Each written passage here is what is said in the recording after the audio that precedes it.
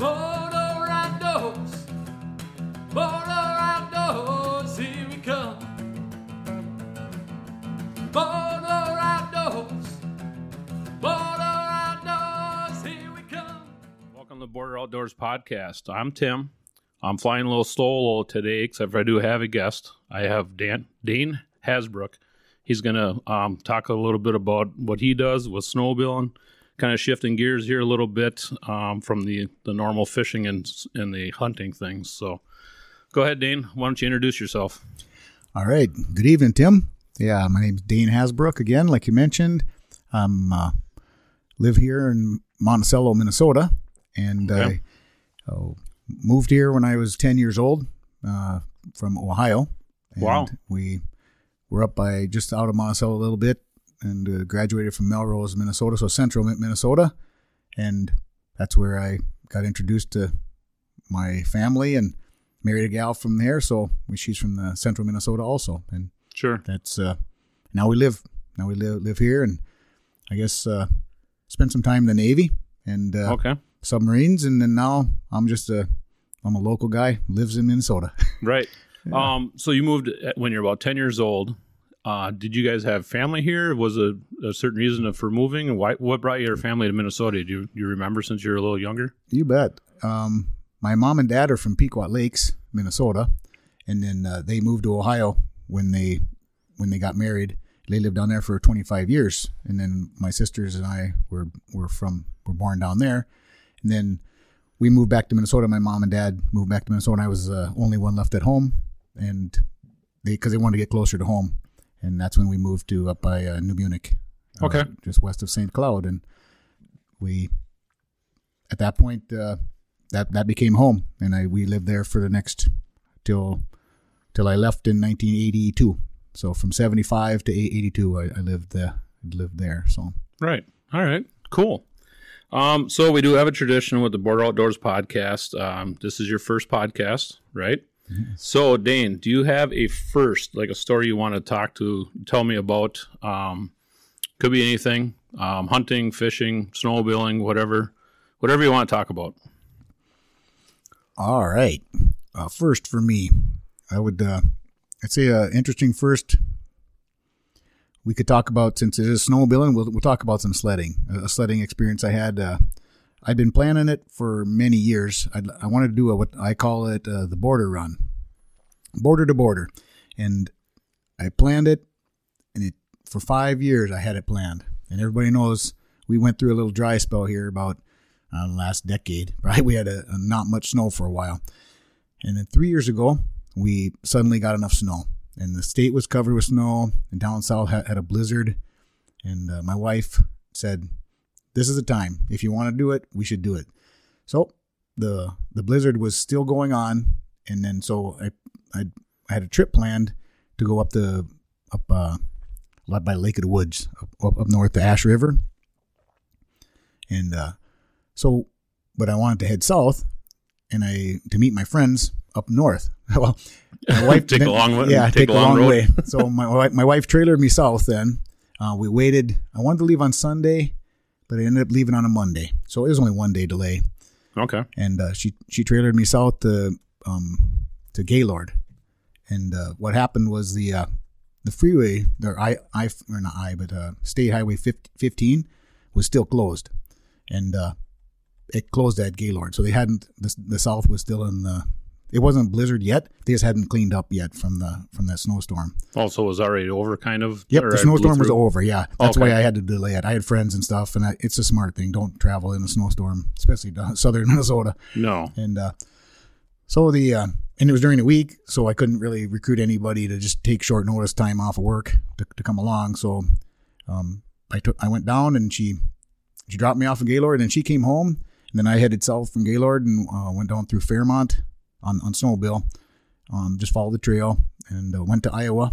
It worked out perfect. The snowmobile trail crosses Highway 15, like at the border in Iowa. So I got my picture, took my picture standing there by the Iowa state border, and then I turned around and came back up to Fairmont. Spent the night at the hotel in Fairmont. So from Gaylord down to Iowa, that's a pretty good ride too, right? Yeah, that was 179 miles. Okay. On the first day, Did that in a day. Just to get the day started. I hadn't even started yet, but yeah. Yep. So yeah, that was good. That was a good ride. And that was brutal because those poor people, they were covered in snow. It was just, the trails hadn't been groomed, but they marked very well. Those people down there did a great job. Okay. And it was interesting. Two of the things I remember going down was you're traveling along and it's big wide open fields. I guess there's multiple things I remember, but they've ditched that area down there. Southern Minnesota is with drainage ditches, not like ditches around here. These things are huge. Like you can drive a car into them and you'll lose them, right? Type of thing. So you don't venture off the trail anywhere. Yeah, because those ditches are like straight down too, aren't they? They're straight down and half drifted over with a hole here and there. And so it was, and they marked them very, very well. I didn't miss anything out there. It was very well, and I didn't get lost or anything. So, and so the big ditches is something to remember. Then the fields, like large hundreds of acres of fields, they were blown clear because the wind had just blown so hard. Yep. And the fields were black, but right where the trail was like 8 inches of hard packed snow because they'd been out grooming. It was just perfect. Yeah. This is great. And it was flat. It was just like, and, but anytime you got along a road or a tree line or any obstacle larger than, I'm going to exaggerate a little bit, like a straw. I mean, something very, very small. Yeah. It would leave a drift. Like a pin drift. That was like hitting a cement block. Every drift, there were no soft drifts. And, so that was something that I dealt with, that was something that had to be reckoned with, and to take your time and just and go real slow. Was the air kind of clear, or did you have a lot of snow kind of still like blowing around, things like that? Nope, the air was clear. It wasn't windy when I went out. It had already subsided. And then how about like cloud? Were you in a lot of clouds? Like I know when I ride, like you get that white clouds in the sky that. Yep. It's the same color as the snow, so now you can't pick out any of those the drifts and things like that. Exactly, that happened. It wasn't so bad on the way down. It was on the first day when I on Monday.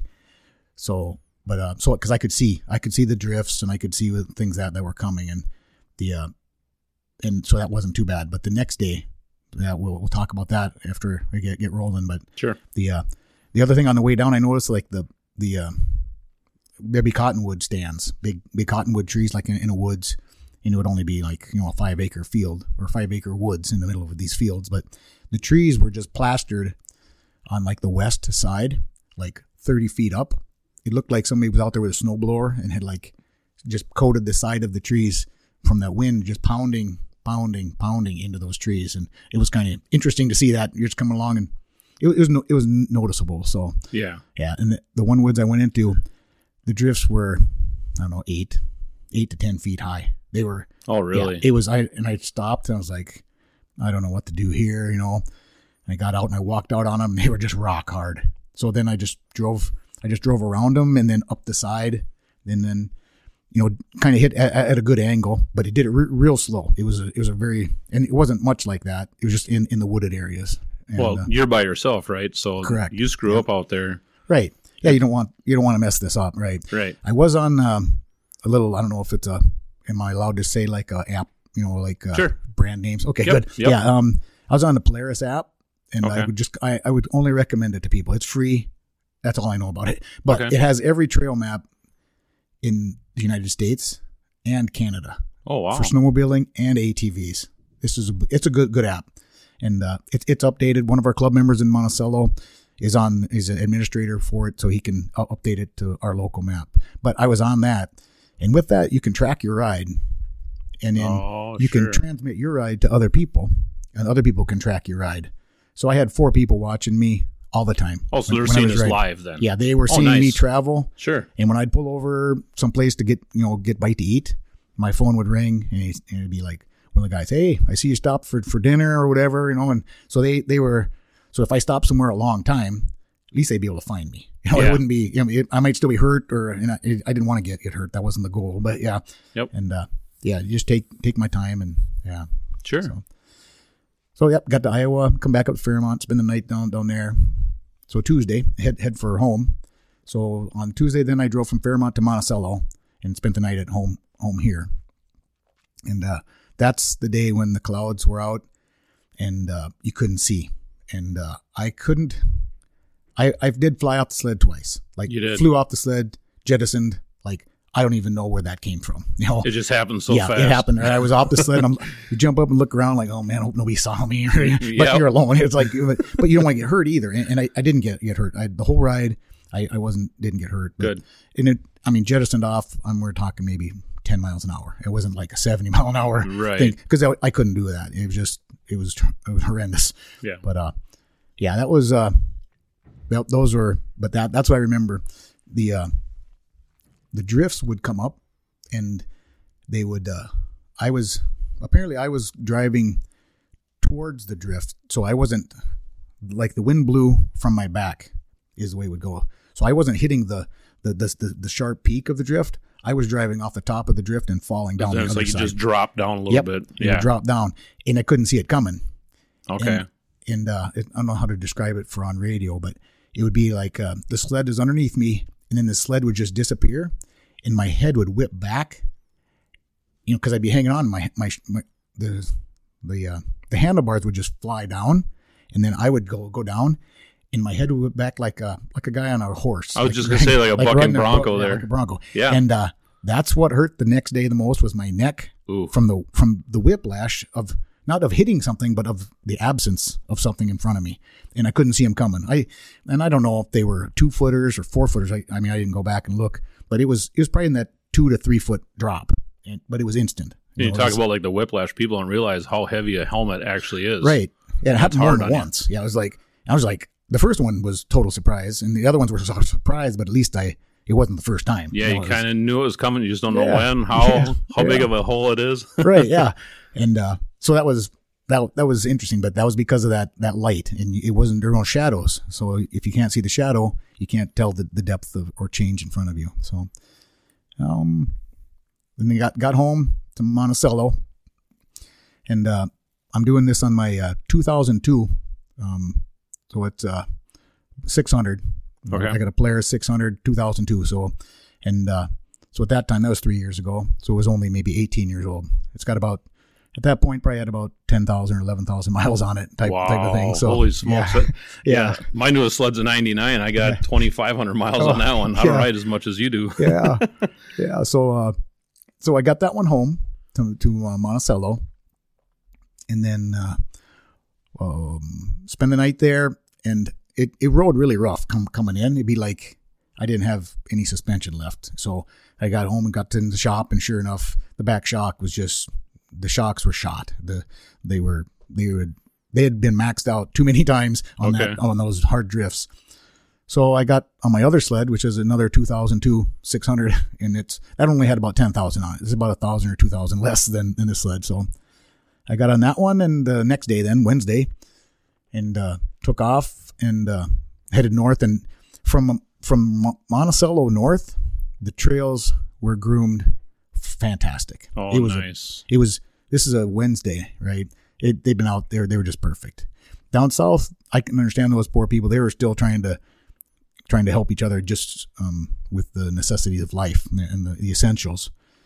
So it was all groomed trail, perfectly smooth, and spent the night by Cloquet, just north of Cloquet. So I kind of went up toward Duluth, and did blow a belt on that one. And I pulled over and called home. I had a spare belt, but right. Then I didn't have a spare belt because I put it on. So I sure. called home and told my wife that when the guys are coming up, I was going to meet the guys on Thursday up in by Ash River. Oh, sure. And we had a group come in for a group ride. Monticello Trailblazers is the name of our club. I probably haven't even mentioned that yet, but we get together with another club called the Snowmobile Club. Oh yeah, and they're heavily involved with promoting snowmobiling, and so we were going up to a trip with them on the weekend and just meeting my club on Thursday. So I had them bring up extra set or extra belt, and I think I had them bring up a set of wear rods too, but I didn't need them. There's plenty of snow. So, sure. Yeah. But yeah, spent the night at Cloquet, and then And in the morning, that was an uneventful day. Just beautiful ride, flat trails, and flat and fast, I guess would be the best way to explain that. And the you can make some pretty good time on those trails, and it's comfortable, and right. You wake up the next day, you're not as sore. Right. Yeah, because I was planning on spending the night like in Moose Lake, Lake, or a little bit south of there. And when I got to Moose Lake, it was 4:00, and I'm like, okay, still got some time. I still got time. I can easily get another 3 hours in. I don't want to ride in the dark, like at 10:00. Yeah, because the temperatures drop, and then your safety becomes more of an issue because something goes wrong. Yeah. Yep. With that solo ride, it's tough. Ride, so yeah. But I figured could just go a little bit extra, so that was nice to get a little further on that day. Thursday rolled around, and then we headed for.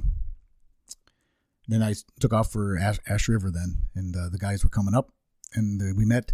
I got to Ash River probably about 2:00, and then the guy said, "Well, let's go to International Falls yet today." So I was like, "Okay." So I started down by Cloquet, drove up to Ash River, get those guys all unloaded, and then we head out, and I made it about 2 miles out of Ash River. I'm on the old 600 2002, and something's not right. I'm driving, and it was idling real high, and if I was doing like 20 miles an hour, it was fine. But when I got up to 40 miles an hour, I could feel the engine wasn't running right. Oh, okay. So I was like, I talked to one of the guys there. We have helmet communicators, so I said, "Hey, I got something going on." I don't know by now you're riding with the other group. Yes. Okay. Yep. When I picked those guys up at about 2:00, yep, there were 4 guys in that group, and so I pulled over and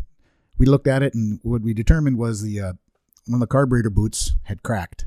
So I was sucking a little bit of air in. Yep. And it was running lean, but I didn't push it, so it didn't burn anything up or cause any engine damage, which was nice. Yeah. And then, but we just limped it back then. We just turned around, drove back nice and slow, and it didn't have a lot of issue. Okay. But when we sled, we always bring an extra sled. So my friend, he brings his wife's sled along, and so I ride that whenever I need to. And it's a nice sled. That's a 2016. So that was that was a nice ride. Yeah, that's a big upgrade. Yeah, it was a great upgrade. So it's not an Arctic Cat by any chance, is no, it? No, it is orange though. It's a Polaris orange one. Okay. Yeah, another 600. So my size, that's a decent size for me. Oh yeah. Then so we get on that sleds, and we head up for International Falls, and we got up there while the sun was still shining, and then took a picture by the International Falls water tower, and then we turned around and drove back. So that ended up being 289 mile day, because really I didn't plan on going all the way from Cloquet, Ash River, International Falls, and then back to Ash River. So that ended up being a long day. It was great. So yeah. That last day of trails were still as good as they were on that Wednesday then? Yes, they were, which was unbelievable. Yeah. And the weekend hadn't happened yet either. So I was going to say that really takes a toll on the trails. Yeah, I do enjoy riding during the week when possible. So sure. Yeah. And so that we got back, and I think it was 3-day ride, and I think it was maybe 800 miles total on the 3 odometers if I added them up type of thing. So, you can't go off on one trip meter. Right. Yeah. I planned on it. I took a picture of the odometer at the border at Iowa on the first sled, and I was like, oh yeah, I'll take a picture of the odometer here, odometer up there, have that captured, but yeah, it never moved. How about that? We have our first Border Outdoors talking about riding border to border. Yes. We're all about the border on this ride. That's awesome. That'd be fun. So, yeah. Sounds like a good time. Yeah. So I guess moving on now, my first question, how did you get into snowmobiling? Because Dane, I've known you, I don't know, a few years. We're not like we know each other very well. We've been on the same club together. But how did you get into snowmobiling? Is this something that was done back, were you born into it, or just kind of worked your way into it yourself? Well, for snowmobiling, we moved, like I said, to Minnesota, kind of go back to the beginning, when I was 10. And that would have been 1975, January of 75. And my dad moved up, and he worked at a Massey Ferguson dealership in Freeport. And they sold Massey Ferguson snowmobiles because they used to have them. So we had a Ski Whiz. We bought a Ski Whiz 344 Ski Whiz. So yeah, it was like a tractor with tracks on it. Yeah. That's the way that they made them back then. So a little 340. And so that was our first first year here, and we had that little ski whiz and drove that around, and then my dad he helped or was around when they started a club in New Munich, the New Munich Snow Gliders, and many towns around the state have little snowmobile clubs. They're all volunteers, just helping the sport stay going. So that's when we started snowmobiling. Just a little bit. I was 10, so I didn't snowmobile. I just snowmobiled around with my dad and around on the land and things like that. It's a pretty good age to get started, really, though. Yeah. I couldn't have started. I couldn't start the snowmobile yet. I wasn't quite big enough to start the snowmobile. So it was. But then once I could, I think by next year, I think 11 or 12, then I could pull it over. It had electric start, but it didn't work. Like it did. I was just going to say no electric start on the old Massey. Yeah, right. But it did have it, huh? It had it, but it didn't work very well. So yeah. The first snowmobile I ever seen with electric start was a 71 Cheetah 399. Ah, okay. I'm an Arctic Cat guy, so that's what we had. But I thought that thing was so cool because that was the one you didn't have to crank over. You just turn the key and away you go. Yeah. Huh. Yes. Well, that's cool. Yeah. So then that's when we started snowmobiling and enjoyed it. Then we didn't have we just enjoyed it, and then went off to the Navy for 6 years, and then when we moved back, my wife's family is very heavily involved in snowmobiling. My mom and dad weren't too involved, but my wife's family was very involved, so we joined their club when we came back, and we were dairy farming for a little while, and that's how we I've been in a club ever since. So that was 1988, and I've been in a snowmobile club ever since. Cool. Wow. Okay. Yeah, it's not in my current club, right? But it was just wherever we lived. There was clubs. So you're you'd like to stay actively involved in it too, other than just being a guy out there riding snowmobile and reaping the benefits all on your own. Instead of, you're doing your part. Full circle. Yeah, trying to. Because awesome. I guess I learned that with her mom and dad. When we first started in, it's like you learned what the club did. You didn't just learn about snowmobiling. You learned who puts in the trails, who's maintaining these trails, who's doing all the work. And it was just natural. Just like you do chores, and then you'd go out and work on snowmobile trail. And when you weren't doing that, you'd be riding on snowmobile trail, or making hay, or doing whatever it takes, milking. Yep. And it kind of sounds like my family too. When I was growing, and this is before I was even born, I believe, is my family. They would get done milking cows. They'd finish up chores. They would grab sleds and they'd meet up with somebody out in the middle of a lake, and then they'd head up. We're in Monticello, so they'd head up to the Hoot and Holler in Silver Creek. Yep. So they go up there and they have a couple of beers, and then they come back home and put the sleds away, and they're going to be milking cows the next morning. So, but it's funny that it kind of seems like the dairy farming and the snowmobiling kind of goes hand in hand in a way. You'd think at the end of a day of dairy farming, you're pretty much shot and you're not riding, but you got to find something fun to do too, especially during the winter. Right. Yeah. So with you're in the central Minnesota, Monticello area. Where do you right now? Where do you currently ride at? Do you usually stick around here? Do you take any trips out west, UP, things like that? Have you done any of those trips? We have, or I have. I like riding around here. It's nice to ride from your home when you have snow, but our area doesn't really get enough snow to consistently groom and ride. We just don't get enough snow to consistently do it. But when it's here, we have great trails. Our equipment. We got great operators for groomer operators, and the trails are nice. We got a lot of pressure because we're right on the edge of the cities, so there's a lot of sleds. So this is a long time ago. I remember I had some addresses or something.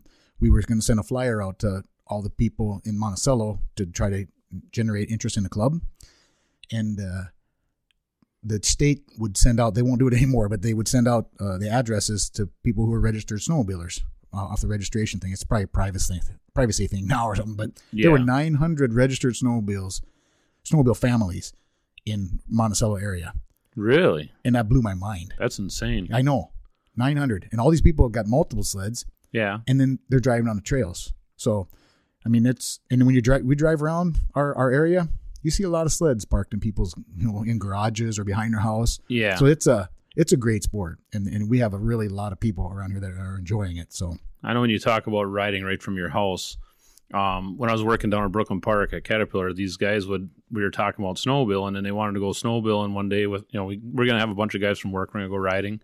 And I said, yeah, ride on out to my house, and then we're going to head up, Hastings, do the loop or whatever. And a couple guys, they lived like in Crystal and things like that. And I feel like a moron now.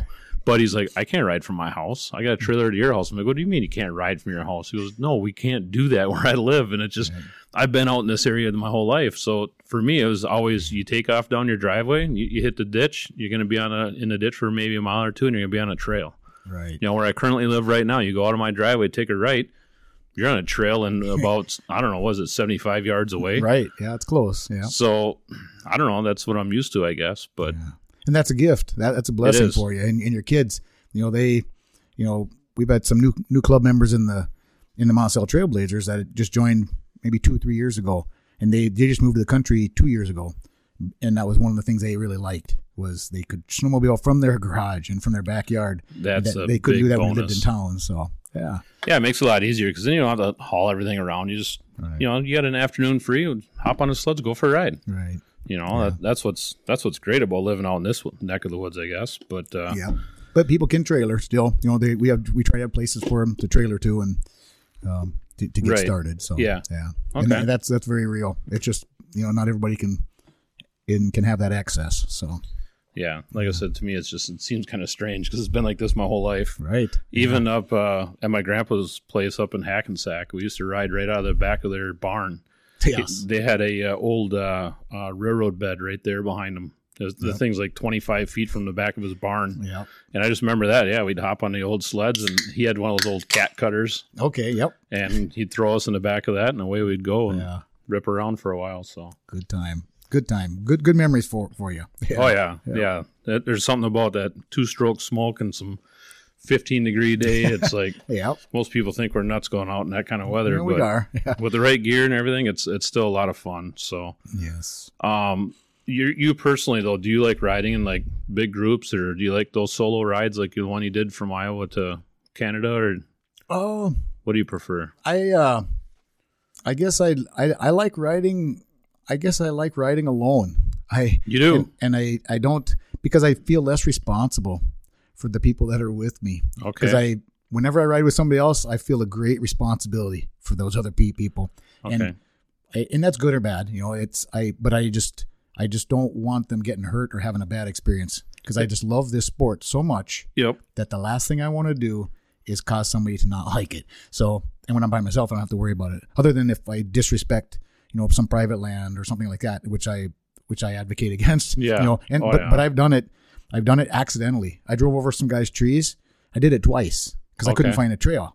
I drove down this little ridge because I couldn't find a trail. And it's right here in Wright County, and it wasn't on my trail, but I drove down and back, and as I came back the other way, I saw the tips of little pine trees that I drove over.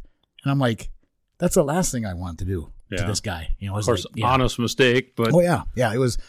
I knew I wasn't supposed to be where I was, and I was wanting to get out of there and just get back. So I was going straight back to my trail. I didn't keep going, but I was like, but that can happen. I don't even know what led me down that path, but no, it's easy for that to happen though. But no, it kind of surprises me because I know you do a lot of like group rides with the club and things like that, but. Right.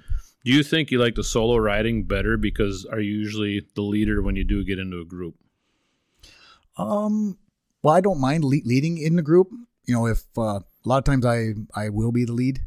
Right. It depends on who we're with. There's some people in our club like to lead more. So, and they're really good at it. So I like to lead, let them lead, and then I like to actually hang out in back then, because it's I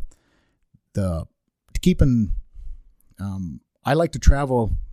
I think when I do lead and when I do drive, I want my group to go at the pace that the slowest driver is at, because that's who I want to protect, and I want to make sure that they're fine. So I like riding in the back then, because then because a lot of times the inexperienced riders, they come to a situation that they need a little bit of help with, and I can be right there to help dig them out if they get stuck, and then I try not to get stuck because I can do that too. But it's right. But if you get stuck and you're in the back of the pack, it's not such a big deal. It's just that you're going to have a little extra work. Right. Eventually, they're going to catch on to the fact that you're not back there anymore and probably come back and get you. But you can handle yourself. So we try to. Right. Yeah. But and anything can happen. Everything is a fixed object, and we always talk about that in training and safety training, things like that. But you just it's a fun sport. It can be inherently dangerous just because of the obstacles that we're dealing with. But yeah, but with that group ride, we try to keep our groups together, and the helmet communicators, I just got them a few years ago. Very big plus. That's got to be really nice. I've never ridden with those before. Yeah, our leader is the one that had them, the guy that usually leads, and then he bought me, or had my wife buy me a set so we can talk to each other, and that's what's nice. That has to be really handy. Yeah, because when somebody does have a problem, somebody runs into a situation, something breaks on their snowmobile, I can just say, hey, we got an issue, and okay, I'll circle the group back, and we'll be right there. And so nice. Yeah. Because I know whenever I lead, I'm always looking back, and I don't have any mirrors on my sleds. Oh, right. Only reason I never put them on there is my cover would never fit right. Kind of a silly excuse, but I always thought about getting a little mirror that you can have strapped to the back of your glove, so you can put your hand up. I was always afraid of doing that and then giving somebody, because you use your hand signals. I was afraid of giving them the wrong signal, but so I'm always looking back, because a lot of times when I ride.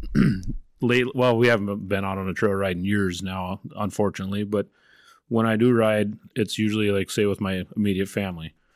And now, obviously, I'm not going to have any of those guys lead. I'm going to be the leader, but yet I feel like I got to be the guy at the back of the pack, too, to make sure everybody's okay. Right. We haven't been on a family ride, like I said, in years, so it'd be a little bit different now with Wyatt being older. I'd put him on the back of the pack. Sure. He'd be fine. Yeah. Things like that, but... yeah, we need to get back into the family riding. That's one thing I miss, too, is all the riding that we used to do as kids. Even though we were farming and things like that, we still made that time to go up north. And we did a lot of rides between Park Rapids and Walker. Oh, nice. We got some relatives that lived right in Walker, own a snowmobile, do their ship right in town. Convenient. Yes. Yeah, we'd head right up from their place, of course, and hit the trail, hit the Heartland, and then anything north of there we would go ride. And that's where all my snowmobile memories pretty much come from. So fantastic area. Yeah, that's for sure. It's awesome up there. Yeah. When you talk about riding with family, and riding with groups. I still know my wife and I don't ride much together like we used to. Yep. But my favorite riding partner is my wife. Sure. We've ridden together, just the two of us go on a trip. I'll go out in the boonies, and she'll still follow me.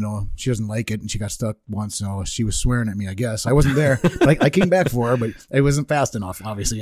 But it was a lot of fun. We were on the trail, but it was up on Namaji State Park. Oh, sure, yeah. By Nickerson, whatever, up toward Duluth that way, and beautiful. Yep. No bars, no nothing, just beautiful woodland riding. And sure. And it was after another big snowstorm, and it was a little bit aggressive. You have to drive hard, and so it sounds like if you're going to ride the wife, you don't use the communicators. Yeah, right. Yeah,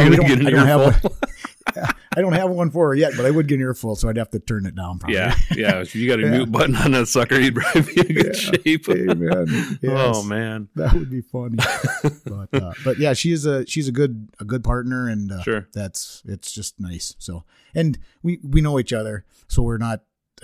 You're not trying to ride to impress, or yeah, and you just want to ride. With. Yes, it's all over with. You just want to ride for the sheer enjoyment for each other, and slow down, take a look at the scenery. Take a chance to look at those trees, or you might actually see a moose, or a deer, or a wolf. We've seen wolves out before. We've seen moose. Yeah, it's like it's pretty rare. I haven't seen moose for probably 20 years. 18 years probably, but it's been a long time. But they're huge when they're on the trail. They trash the trail. Oh, I bet. Yeah, I can't believe it. Yeah, there were three of them, a mom and like two of them, and they tore the trail. They destroyed it. I was amazed. I was like, holy cow! They just ran away. And I stopped, and the group came up and saw them just a little bit, but they were just eating some browse out like in a wooded area that had been freshly logged. So. Yeah, but I suppose though the tracks that they leave on the ground is just insane too. Oh yeah, their hooves are large, and they're large, and so the wolf print. One time we saw a wolf print out in the woods, and we stopped, and the wolf was sitting. Patty, or one of the ladies with us, she loves wolves too, and she saw it in the woods. It had ran across in front, and parked behind a tree, kind of maybe 100 feet away or something. But you could just see his head sticking around the tree, huge head. I mean, he was just like, and he was just watching us. And I went up to his paw print in the trail with my glove on. I put my hand in his paw print, It was the size of my hand. Are you serious? It's probably 5 inches across. It was. Wow. I was like, I don't have big hands, but he was Right. like, I just got, that's pretty amazing. That's why they can just run across the top of that snow and Yep. take down their prey or whatever they need to do. And Sure. it's like, but that was a big animal. He looked healthy too. He wasn't, Yeah. he wasn't sick or anything, but yeah, Huh. it was fun to see that. And, Yeah, that'd be a neat encounter there. yeah. Wow. Yeah, you talk about riding with your wife, and I know the first couple of rides I'll never forget when Jane and I started riding. This is right when we first started kind of going out, and I wasn't going to ride to impress her either. I wanted to ride to have her enjoy it. And I remember riding along, and she's almost rolled it over a couple times in the trails and stuff like that. And it's, she had a big challenge. She's never been on snowmobiles before.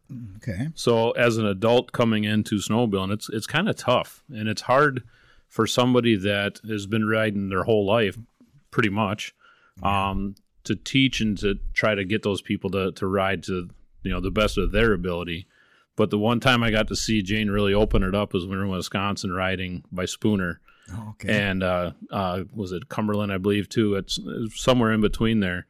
And we got into some trails that were like highways. Sure. And I'm riding along, and all of a sudden I hear this noise coming from behind me, and I look over, and here she comes. She just whizzes right by me, and I'm like, well, for one thing, we're on a trail. You probably should be staying single file. But I'm like, open that thing up and go have fun. Yeah. And that's kind of what it's all about. If you got, she felt safe doing it. She was in a nice straightaway, nice wide trails. Yeah, they got great trails. Yeah. They do. So, it was awesome just to see her just take off and go have a hell of a time. And, at the end of the day, she's like, oh, my God, the trails out here are so nice. Why can't we have this at home? I'm like, Right. We don't have the snow. Right. That's the biggest thing is if we had the snow. So like with your riding, what would you or how would you describe your riding style? Do you like ditch banging the most, or are you out trail riding for the most part? Okay. There are different styles. You're right. Ditch banging is fun. I mean, that is a good time. That's exhilarating. It's aggressive. You got to work hard. So, Yes. I'm almost 60 now. I got a few years to go, but I don't know if I ditch bang like I used to. Yep. I like to try. I do enjoy it. I like coming across an approach, catch a little bit of, zoom, catch a little air, land in the soft stuff on the other side. But time has taught me, you come over that approach, sometimes there's a post over there. You don't know what's on the other side. So that's the treachery of ditch riding, is the obstacles. I do enjoy it, and it is very, very fun, but it's unknown and things aren't marked. So that's, I guess I do like it. I don't do much of it because of that issue. Yeah. And so trail riding is mainly what I do. Okay. I used to like the trail riding, like up on the North Shore in Minnesota. Oh, that's something I haven't done yet. Yeah. Oh, really? Yeah. I want to do that. North Shore, Minnesota, or you head up north of going to Wisconsin. You head up into it's not called the Badlands, but I can't remember the name of it. But it's north of Ironwood or Iron River. Okay. It goes up into that big Apostle Island peninsula that goes up there. Lots of Bayfield County is where that's at in Wisconsin. Fire roads, you get off, so you're not on groomed roads anymore. You're not on the groomed. You're just out driving these big roads that are fresh snow. That's fun. That's a good time. Yeah.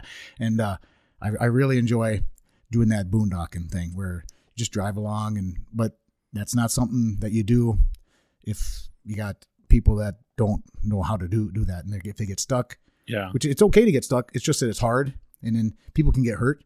Yep. You pull your back or you do something that's doing that. So it's a lot of work. Right. It's a lot of work. And so it's the group you go with. Excuse me.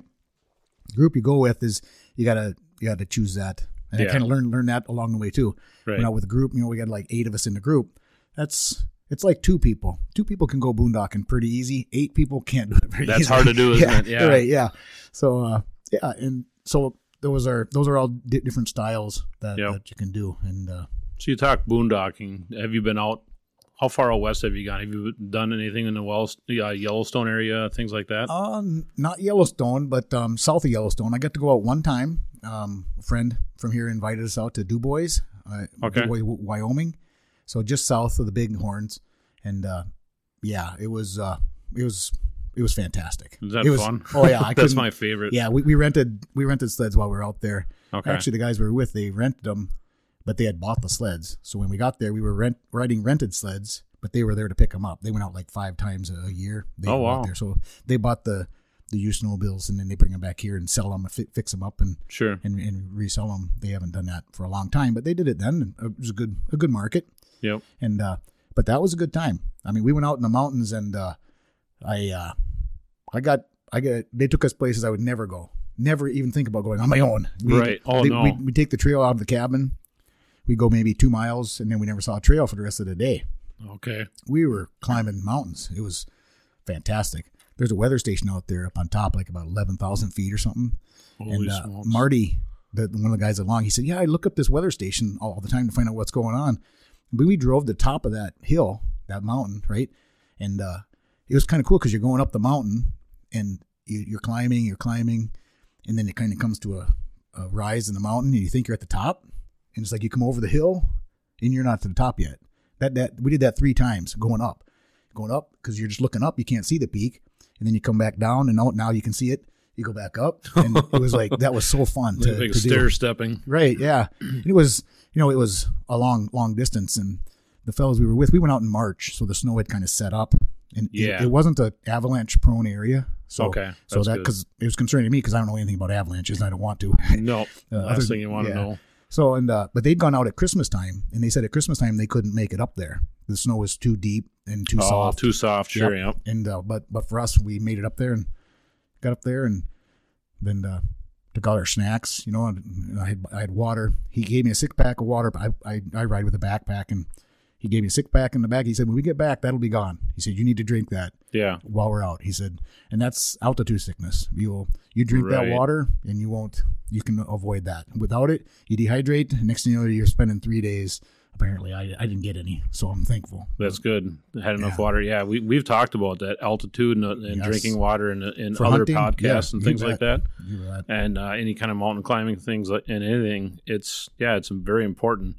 And looking back, all the times I've boondocked and went out western Yellowstone, I think we're like 8,000 feet, something like that, but 8,000. And I don't remember ever packing water while we were out there. Yeah. And it sounds kind of weird because it seems like something's very important to do too. So keep you going. But that stuff out west is insane. It's a ton of fun. I know wow. Our riding out there is like in West Yellowstone, you'll ride trails for a while, then you get off the trail and you boondock for a few hours, and then you come back to a trail and find another spot. Yeah. You know, a lot of that happens out there, and it's insane. Yeah. Fun. Some of the funnest times I ever had riding was out in the backcountry somewhere. Yeah.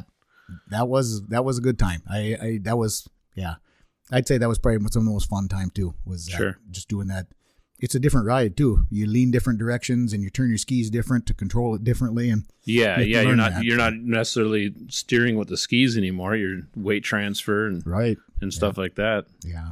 Yeah. It's a lot of fun. So, we talked a little bit about how you like to do a little ditch banging. So my next question was actually perfect for this timing is, so have you ever had any like real dangerous situations or close calls while you're out riding? It does happen. You know, you do run into situations that are unexpected, and I probably have had several. Probably would be a good way to do it. The first time I ever experienced, I don't know, it wasn't really injury, but a dangerous situation was right at my home. I was probably maybe 13 or 14 years old, and riding on the ski whiz. You know, we'd come out of our house, and we had a pasture next to our house, and we had a gate that it was electric fence. So you peel the electric fence back, and the cattle weren't out there all winter. Okay. So it was just a pasture. You drive out and you come back in. Well, I was just driving back and forth. I'd done it for a couple of years actually, and just coming in the gate, and I missed the gate, and I was off by one post. So there was a double wire barbed wire fence. Sure. And I was cruising pretty good. I mean, because I'm going through the gate, I'm just heading home. Right? You shoot the gate because it's what you do. I mean, it's like fly in, fly out. Well, I'm coming in, and I got off the right side, and I just saw the fence. I just saw where I was going, and I saw what was happening, and I just ducked. So, and when I put my head down, it the fence came across and ripped the windshield right off the sled, and it hit me in the helmet, but then it came down and it grabbed me in the chest and just ripped me off like a clothesline me. Okay, so you did come off. Yep, it ripped me right off, and so that was, and I was just hanging there in a fence for a little while, and I got out of it, but it had gone through my snowmobile coat and cut my chest up. It did, but it didn't hit me in the neck or anything like that. Thank God, yeah. Right, and that was, but that was just a reaction. I never even thought about hitting that fence. I never even heard about it, so it was.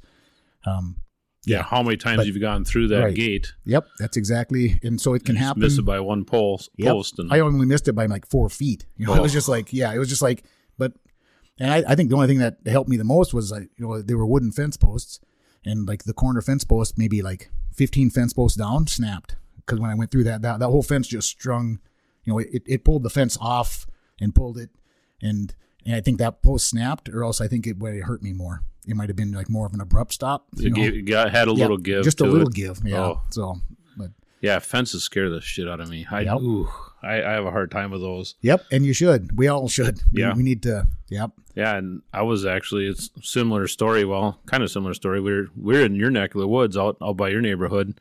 And somebody was riding a snowmobile, and we witnessed this while we were having like a big campfire. I think it was a New Year's Eve campfire or whatever out there. Yeah. And somebody goes whizzing across this field, and we're like, everyone goes, "Oh shit, there's a fence there." We knew the fence was there, but they didn't. And all of a sudden, you heard the snowmobile, let off the throttle, and that person, I think that time, it must have been a weaker fence. Something happened where it actually just snapped the fence. I don't think it was a barbed wire fence. Okay. I think it was a little bit weaker fence, thank God. But yeah, you heard this eerie sound of that fence going twing. And yeah, I couldn't imagine. Right. I really couldn't. Yeah. Yeah. Then I did hit a barbed wire fence one other time. And you know how you see like a snowdrift? And you just want to bore right into the snowdrift. Yep. Comes over the windshield. Oh, that's the funnest thing ever. It's fun to do, right? Oh, yeah. I was heading over to my future wife's house and banging the ditches, just going cross country. There wasn't a trail from my house to her house. It was like 3 miles. So I'd ridden the road many times. And so I was just banging the ditch, and then there was drifted to come from the north, and there's a tree line there.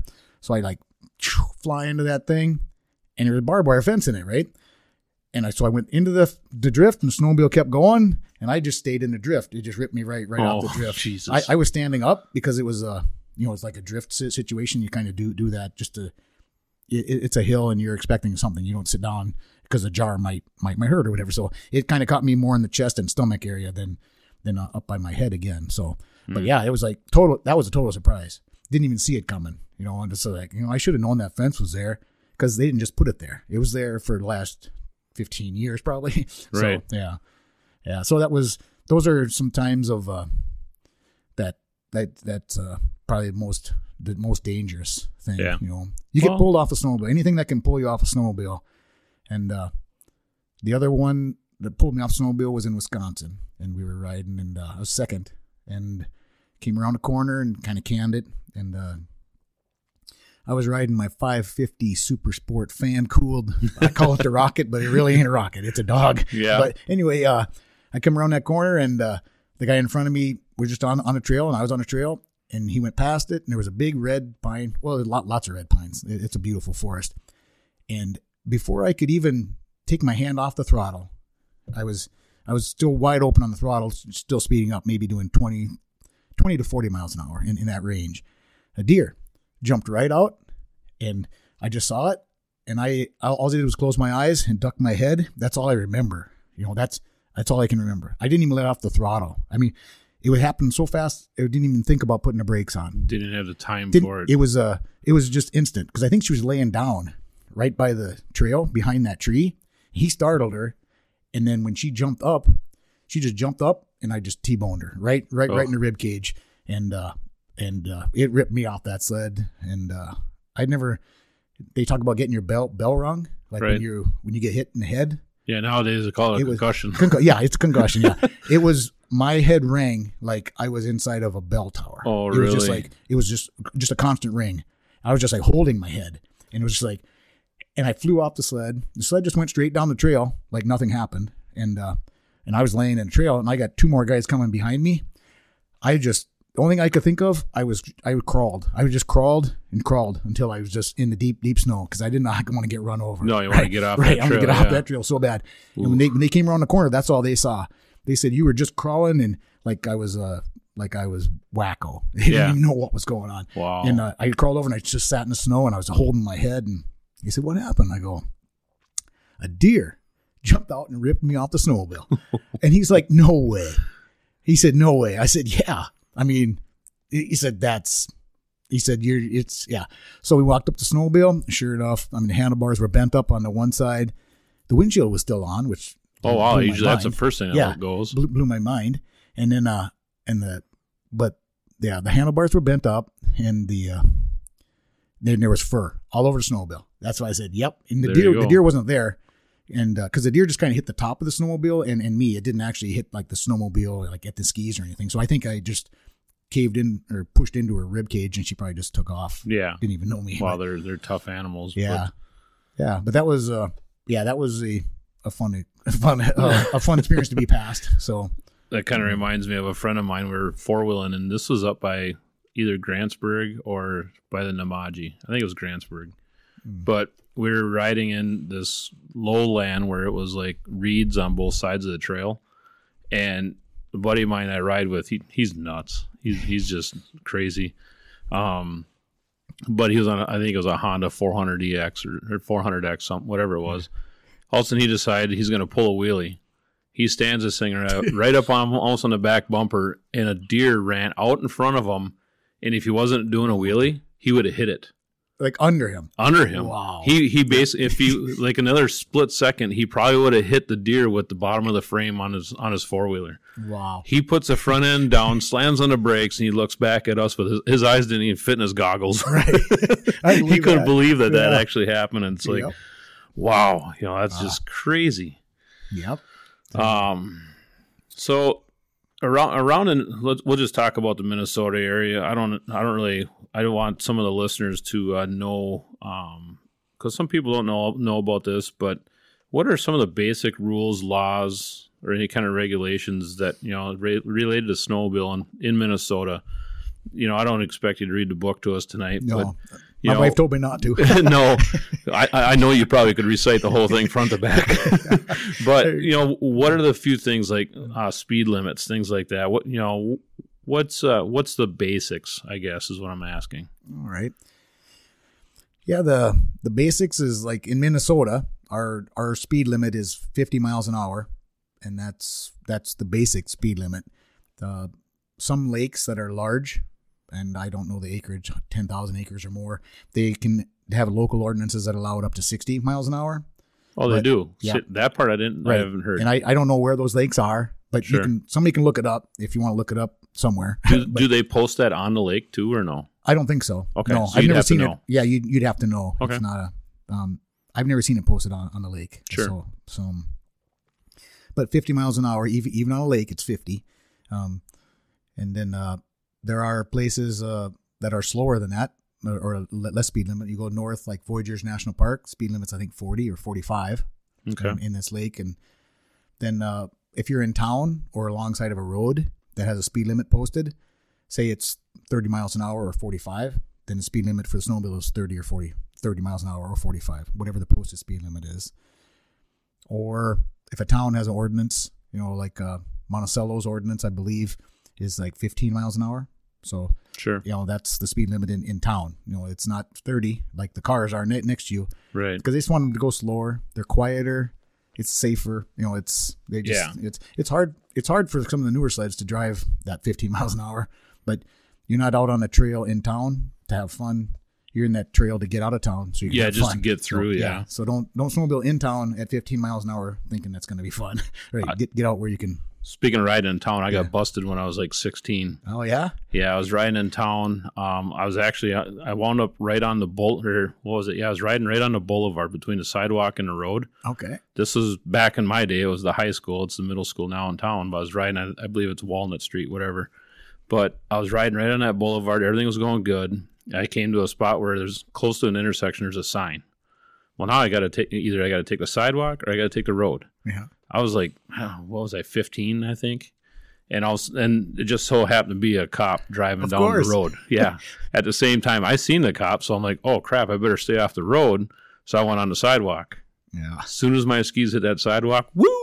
We got blue lights going, and that's a no-no. So yeah, stupid me. I should have taken the road. Yeah.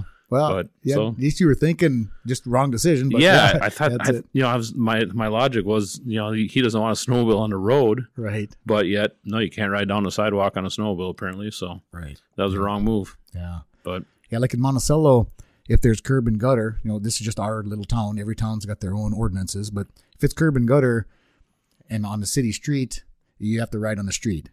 Unless you have permission from that landowner, there's no right of way in the city limits on a city street. The right of way is when like you're out on the road somewhere in the country.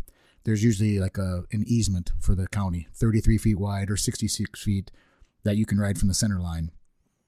And that's where snowmobiles are allowed to ride. In town, that doesn't exist. If it's curb and gutter, you can't ride in people's yards. So right. And there aren't many trails in Monticello that you can ride in people's yards. It's quite a bit of tar if you're going through town. There's like 5 or 6 blocks. It's terrible. So Yeah. I tell people if they want to call me, I'll trailer you across the bridge. I'll come get you because it's really not a pleasant ride. Yeah, So, I've ridden through town, and I've ridden across that bridge on 25 bridge across the Right. the river, yeah, and it's not, and across the freeway too. And Right. none of that is fun in town. So right. Well, it's made for just passing through. Yeah, that bridge in Monticello, super pivotal for the state on the state trail system, because that was the only crossing of the Mississippi Okay. for the central part of the state. For it used to be able to cross by Elk River, Yep. and down by Otsego, and then we lost that trail got taken away, and it ended, and then Monticello had that crossing on 25. The next crossing, I believe, was Royalton. Really? That was the next crossing. So, but like 3 years ago, they built a new bridge in Clearwater. Yeah. Phenomenal crossing. So you can 15 cross there now. Yeah, you can cross Okay. it now. It's like 15 feet wide. It's beautiful. We can drive the groomer across it. And Really? Yeah, we groom that trail, and they leave the snow on it. Thanks to the state for doing it. It's not really a walking path because there's nothing out there for right now. But Yeah. as it grows, it might change. For right now, it's a great place to cross. Sure. Go up there and cross. And Sherburne County has some great trails. So. Oh, yeah. But that's super pivotal for the state, because your next crossing, if you want to miss that one and go north, you're going to go all the way up around St. Cloud. You can go about 60 miles, 70 miles to the next crossing. You're better off trailering. Right. Yep. Just a lot easier that way. Get across the river and then go ride. Yeah. Yeah. Wow. But that's how our trails are. So you and I met basically because I joined what's called the Monticello Trailblazers Snowmobile Club, Yes. right? Mm-hmm. Okay. I want to talk about that club a little bit more. I don't think enough people, the general public, I don't think they know enough about these clubs and what they do. So I have a few questions for you to answer about the club. First of all, just kind of to lead people down to draw the picture here. How involved are you in that Monticello Trailblazers Club? Okay. Yeah. Or what have your roles been in that club? I guess you've been in there. How many years have you been in there? The actual club, there's been a club in Monticello since 1997. So Okay. trails were maintained before then, but there was no organized club. So Sure. I moved to Monticello in 94.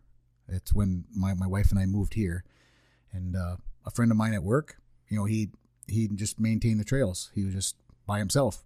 He just went around. Really? Yeah. One guy.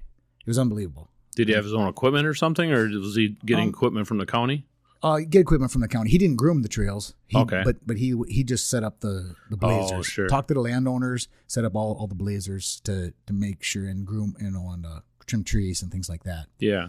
And it was a lot of countryside then. Right now the trail. Back then it's a Walmart. Now we went. Where Walmart is. Oh yeah, went we along drove right through that there. power line, didn't Yeah, it? it went right through town. Where town is now. Sure. And now you can't even come close. We're 2 miles out or whatever. But but I knew him from work, and so I knew him at work. And he's like, "Oh, you're going out," and I'm actively involved in snowmobiling. I just want to help. Mm-hmm. So he and I would set up snowmobile trails. So we did that for for 3 years, and I'm like, we need a club. Why don't we have a club in Monticello? So it's like, we need to start a club. And then, so I thought, I'm just going to put out a feeler in the newspaper. Anybody interested in starting a club? And 3 people responded that they wanted to start a club. And I went, well, if 3 people respond, if I can get 3 people, we can start a club. Right. And then figure out what to do with that. There's more people that want to. They're just not willing to say, yeah, I want to be involved. And those 3 people are way better than just the one guy trying to do it all on his own. Right. Yep. And it's networking. It's local.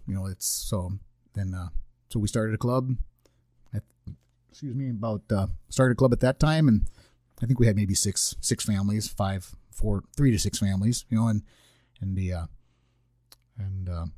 yep. And so two of those folks are still in the club. I'm one of them, and then the other fellow is still actively involved. He's 70 years old now. Him and I were setting up a trail just yesterday. Saturday. Sure. Yeah, we were setting up trail. Oh no, Friday. He went pheasant hunting Saturday. Yeah, we should have him talk about pheasant hunting sometime on your outdoor show. Sure. Yeah. Was that Marty? Yeah, that was Marty. All yeah, right. You bet. Yeah, Marty's a good guy. You bet. So when I asked that question, I didn't realize that I was interviewing the parent of the Snowmobile club here in town. Oh, yeah. That's awesome. So you've had many roles in that club, then I'm assuming, right? Sure. Yep. Yeah, we started out with somebody's got to be president or secretary, treasurer, vice president, things like that. So yeah, I believe, I don't know, maybe I've had a year off since then. I think maybe a year or 2 off, but I've always an officer position the whole time. Sure. I still enjoy it. I like doing it. So yeah, I'm currently the treasurer. Okay. So I'm trying to get other people involved because it's not a dictatorship, No, it's not my club. And I know that that's important. That new people have roots and they own it and they enjoy it. So, and I've got some great people that just love the club and they're having a good time. And that's awesome. I can just be around. I just want to be around to help them carry that on.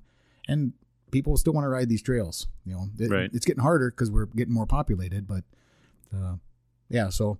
I've been president, vice president, treasurer, secretary, okay. Yeah. For a while with the county, I was trail administrator for the county for 11 years. So that was like just a higher position type of thing in the county.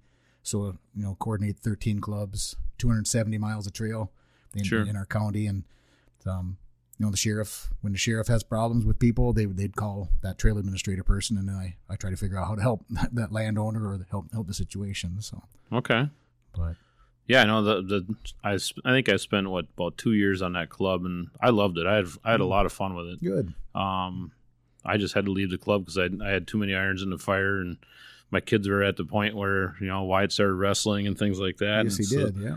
It's like, oh man, I remember telling you guys I don't know how much longer I can do this for, but yeah. I tell you what, it was good it felt good to give back and be that side of a sport that I love to do. The helping out, and I did some grooming and trail setups with you guys, and it was a blast. But for people that don't know, what exactly does the Snowmobile Club do for the sport? Like, all right, so we do trail setup and the trail tear down. What else you guys got going on that you guys do to help the general public have these great trails to ride on? Well, it's we meet. The Snowmobile Club meets every month of the year except maybe 2 months in the middle of summer. Okay. So we do have something to talk about most of the time on what's going on. So let's just start with now, like September. Now it's December. We don't want to use dates, but yep. In Minnesota the trails open every year, so it doesn't matter when we broadcast. The 1st of December. 1st of December. 1st of December they open. The 1st of April they close. Okay. Of every year. So we have a window. We have the window of from August, September, October, and November to set up trail, set up trail is put signposts in the ground, blazers in the ground, remove trees, obstacles, rocks, things that are on the trail that have tires, You know, I've taken tires off the trail this year. We've been a lot of construction happening around Monticello, and we do about 25 miles of trail, just our little club. Okay, so the club takes care of 25 miles of the how many trails or how many miles again in the county? Right. The Wright County has 270, about 265 or 270. And you guys are doing about 25 miles of that. Okay. Yeah, we do about that. So, sure. Yeah. So we handle around Monticello, towards Maple Lake, Buffalo, and then up to Clearwater. And okay. That's our general area. Kind of the northwestern corner of the county in a way. Yeah. Sure. Yeah. So signs in the ground, landowners, and we don't ride on private land without permission from a landowner. So we maintain that rapport and try to help landowners with questions that they have and get their permission to ride. Excuse me. And then, so we just finished that up last week. Okay. On Friday, we finished up a reroute in Monticello, a pretty major reroute because of construction on a certain road and a big roundabout that they put in that just destroyed the snowmobile trail. Yep. So, but that all happens, and that's what we have to deal with as a club. That's what we want. That's and what we want you guys don't really know about that kind of construction coming up until it actually happens. It's not like they're going to reach out to you and say, hey, we're going to demolish your snowmobile trail. You guys got to find a new route. Well, that happens sometimes. It does. Right. In this case, they reached out. They reached out to the whole community. They actually sent out an email.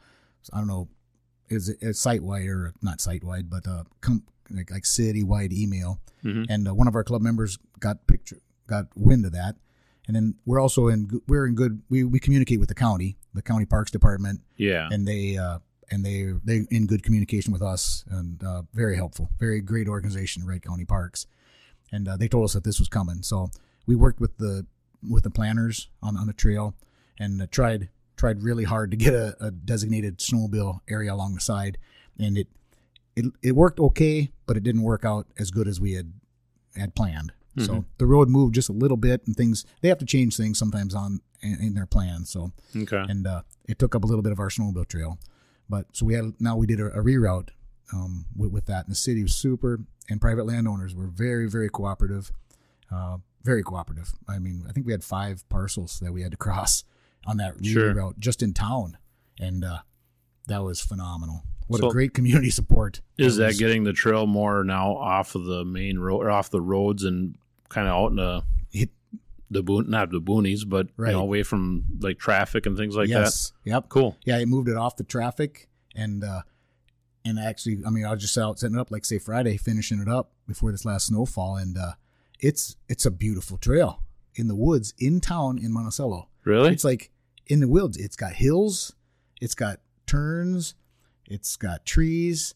It's beautiful. So you guys scoped out a pretty sweet place to change the trail to. Yeah, right up on Monte Club Hill. Right. Oh, it's up there. Oh, sure. Right behind the Monte Club Hill and right behind Resurrection Church and the Methodist Church. Is like unbelievable. What cooperation was. I'm just so thankful. Yeah, now I can't wait to get up there and ride that. And the situation now is we need to make sure we try to control snowmobilers to respect that what just happened. Keep people on the designated trail. We tried to extra sign it, actually. We did a lot of extra signs. It looks a little bit orange. It looks a lot of orange, but in this case, we need to put up that effort. That's the thing, too. You guys put in the effort to get that land. Right. The last thing you need to do now is tick off the owners because they can shut that down anytime they want. Yeah, right. And they have that. We have to give them that right. It's a privilege for us to ride there. We don't have the right to drive there. It's total privilege. And we don't compensate them. We're not allowed to. The state actually has a landowner liability law that takes all the liability for those landowners. Whenever the landowner will provide public use of their land for snowmobile trail for no compensation, the state takes the liability. And that's the only reason that this can exist. They wrote that back in the 90s because the state realized the importance of private landowners. It's sure. Yeah. We have a landowners dinner. The county has a landowners dinner every year to appreciate the landowners, and we get 400-500 landowners show up for that from Wright County, not just Monticello, but from Wright County. It's a big event. Yeah, and that's all we do. We can't pay them for their land. We just give them a meal. We give them pork chops, give them some stuff to drink, and brownies and stuff like that, potatoes, and and people show up for it. I mean, it's a big deal. That's the compensation that we try to say thank you. Well, especially you get out in the country, things like that. You have these landowners, some of them might be farmers and stuff like that. Yeah, if you say, hey, we're going to have some pork chops and some cocktails possibly, you're probably going to get a pretty good draw. Yeah. That's good. I just hope now that they feel appreciated, and I hope so too. Yeah, because they are. The main thing is if they actually feel it, but they actually are appreciated. But it depends on how people feel, and or if they have an issue. Another thing the club does when an issue does come up, and it will. We got to get on it. The club has to respond and let those people know that there's an organized group of snowmobiling. There's also renegades and an unorganized group of snowmobiling, right? I mean, that's just how it is. It's there's hundreds and hundreds of snowmobilers in Monticello. I have 42 families in my club, right? I know there's hundreds, right? I know the state has tens of thousands, hundreds of thousands. Oh yeah. We need to just make sure that we are trying to accommodate, and a few people get out there, and we want to make sure to respect and teach that. So that's part of our snowmobile safety class. Sure. The club does snowmobile safety. They do. Okay. Yep. And, Addie was just at that up in, you guys held that at Bristol's. Or no, I'm sorry. It used to be Bristol. Yeah, it used to be Bristol. Equipment. Yep, sure. Yep. Meese Equipment, St. Cloud. So Meese Outland. So that's another thing that the club does for the community is hosting the snowmobile training. Right. Yep. Youth snowmobile safety class. So between 11 and 15-year-old youth are allowed to take that class. And so we were able to do that again this year, which was great to do that. So we had 44 kids go through it. So that was good. That's the biggest we've ever done. Yeah, that's the biggest we've ever done. Sure. So, yeah. And I remember doing that back as a kid. I did it out on Buffalo Lake. That's where they had the course. But you mentioned how we're in Monticello. We're just 30 miles west of the cities. You get all these people trailering out this way. That has to be hard too to get these people to respect the landowner's land as they're riding, because you bring people out of the area. What do they care if it gets shut down? They'll go to somewhere else. Right. But if you like this area, respect where you're riding. And that's what I love about the Wright County area too, riding, is there's a lot of, I don't want to be in the ditches all day long. Even if it's a groomed trail in the ditch, I really don't want to be there. I'd rather be out in the woods, cutting across fields and all that kind of stuff, because it's a lot better riding. I feel like I'm more up north. Right. Instead of I'm sitting next to the roads all the time. Because one of the things I did notice a few weeks ago, we were moving a deer stand and we come across this road. We're out by Maple Lake, and here comes the groomer. I recognize the groomer. I'm like, hey, I used to drive that thing around. Yeah. But then I seen a different piece of equipment on the back of that groomer other than the actual groomer itself, because you guys groom with basically a four-wheel drive Kubota tractor with tracks on it. Can you explain the machine that you guys had on the back that day when Marty was out running on the trails? Right. Yeah. On that specific day, because we're still preparing the trails. We aren't actually grooming trails yet.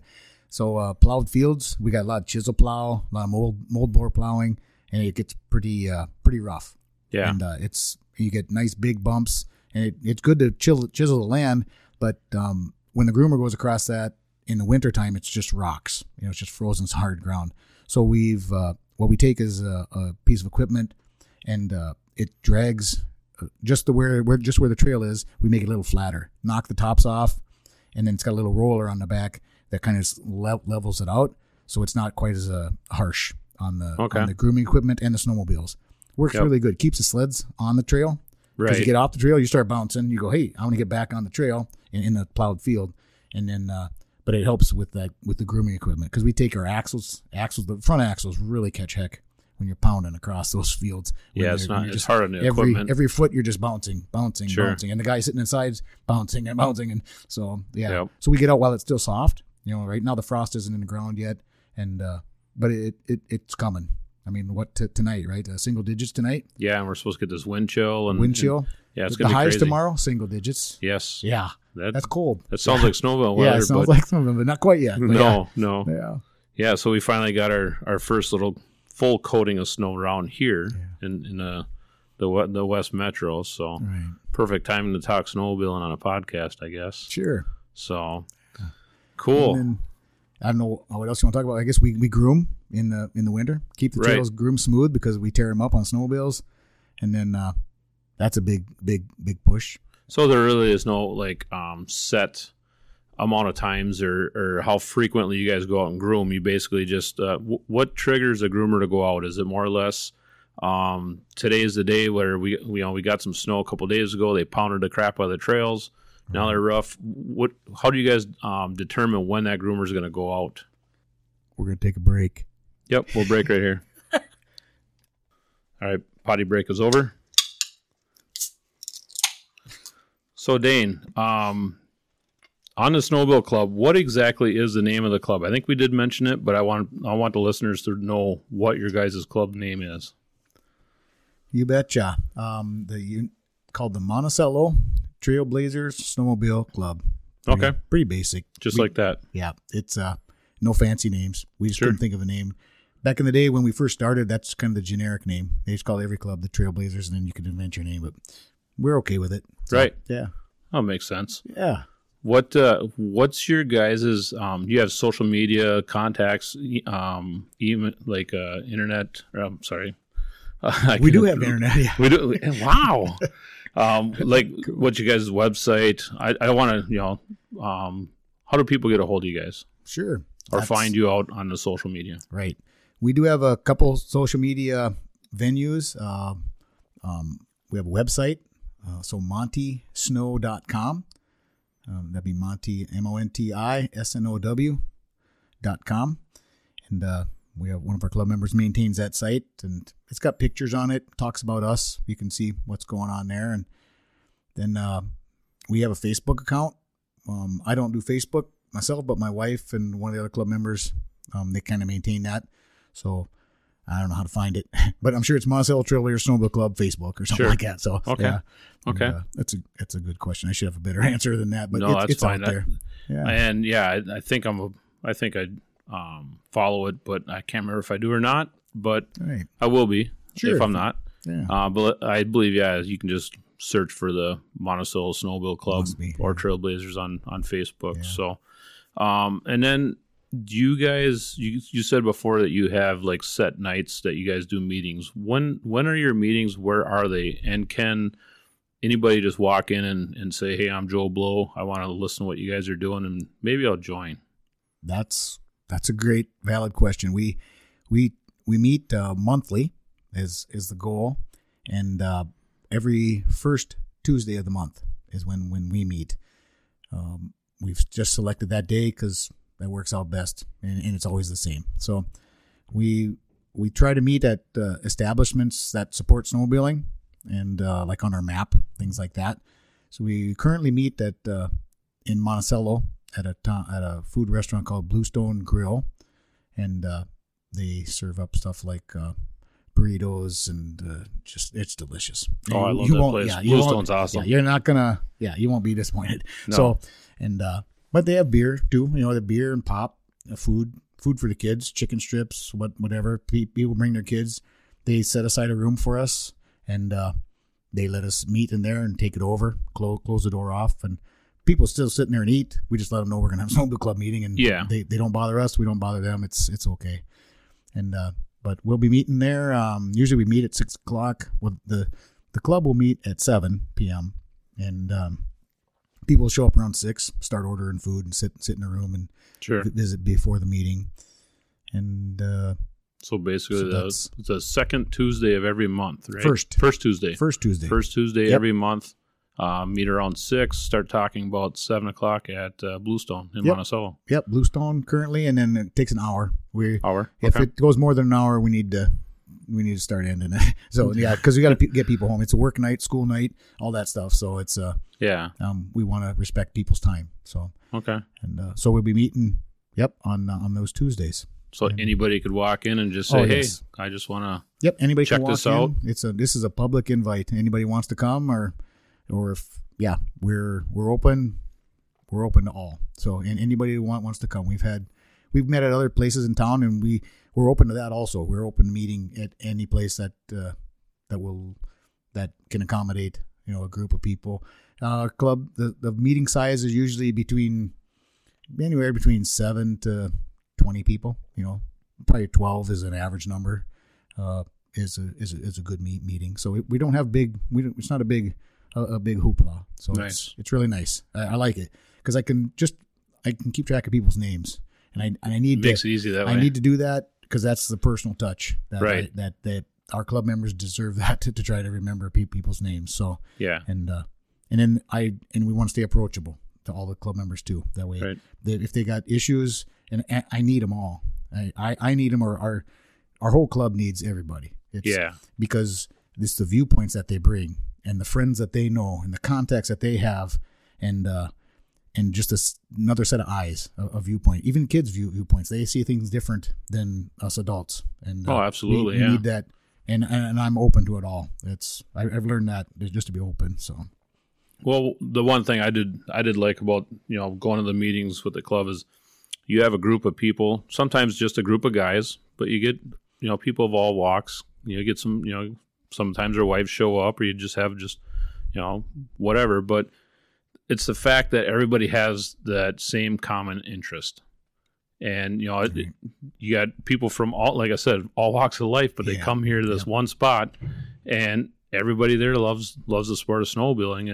And they, like I said, they have different viewpoints. They're bringing different things to the table. Right. You're only going to get better if you have all these different opinions coming to the table and absolutely and take care of it. Yeah. So awesome. Yeah. If anyone wants to stop up there, I strongly suggest it. To become a member, is there fees, dues, anything like that go along with it? Yeah. We do have dues. The Monticello Trailblazers is a member club of the state association from Minnesota. That state association is called Minnesota Snowmobiling Association. Minnesota United MNUSA is what it's called, Minnesota United Snowmobilers Association. And when you pay dues to our club, to Monticello, our annual dues currently are $35. So $15 stays with the club, with the Monticello Trailblazers. $20 then is forwarded to the state association.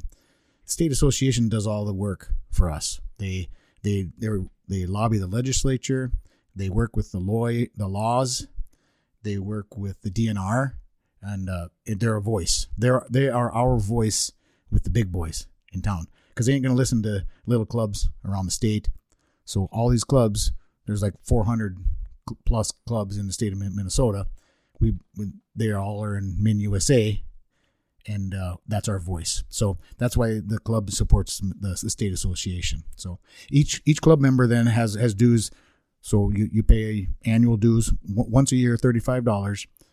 And so if you come this week, or if you come next week or next month, whenever you come, we'll just get you on the list and then send that in. So then I'm trying to think. That's about all. That's about it for that. And anybody can do it. If you're a member, a scenario would be, I said a guy joined 2 weeks ago. He's a member of a club close to us called St. Michael, the St. Michael Foxtailers. He joined them. So he joined MinUSA through that club. So he doesn't want to join MinUSA, the state association, through our club also, because then you're just double dipping, yeah. Right, double dipping. So our fee is only $15 then. He pays $15 to be a member of the Monticello club, and then I write on the paperwork when I send it into the state, he's already a member of another club. And then they keep track of that. They know all that about them. Okay, so you can be a member of multiple clubs. Yes. You're probably just going to end up paying the dues just for that club itself, not the correct the state. Yeah. Cool. All right. I think we've got three club members that do that. They pay MinUSA state dues through another club. Okay. So, you would think it'd be good enough just to join one club, and these guys are doing two clubs. That's right. Awesome. Oh yeah, some 2 or 3 clubs. It's surprising. It is awesome. That's sure, because they snowmobile up north. Say they're in Virginia. They're a club member in Virginia, or they're a club member in or they're a club member down south or something like that. It's not even. They might have cabin up north, and like up by Hackensack or Park Rapids or something. And yeah. So. Oh, they're really doing their part though. Right. Yeah. That's extra. Good. Yeah, doing a little extra. So. Huh. All right. Well, so if anyone wants to just learn about it, or right. the clubs and what they do, and yep, and there's a membership form on that MontySnow.com. There's a membership. You go to forums or something like that in there, and you can pull up a membership form. My phone number's on there. You can call me anytime. all our officers' numbers are on there. You can call them personally, and you'll get a hold of somebody. Okay, so they'll find the contact information on the website. You bet. Okay. Yeah. Well, sounds good, Dane. Really appreciate you coming on tonight. I think we got some things going where we're going to have a few more of these Snowmobile podcasts. These are kind of fun because now I get to talk more about, the stuff that I'm more passionate about, I guess, other than hunting, fishing, and everything else that we do. All the fun stuff. Yeah. Just getting outside. Yes, that's the biggest thing. It's always kind of been our deal on this podcast. So with that, we'll wrap it up. For us at Border Outdoors, thanks for listening. I am Tim. I am Dane. Have a good night. Good night. Thanks for listening to the Border Outdoors podcast. Follow us on Instagram and be sure to join, follow, and share the Border Outdoors Facebook community page. Also, leave us a 5-star rating and review on Spotify, Apple, or whatever podcast hosting site you listen to. Tune in next week, see what we're talking about, and make sure to get out there and make your own memories. Hunting and fishing, singing and kissing, here we come. So grab your guns, grab your lines, and here we come.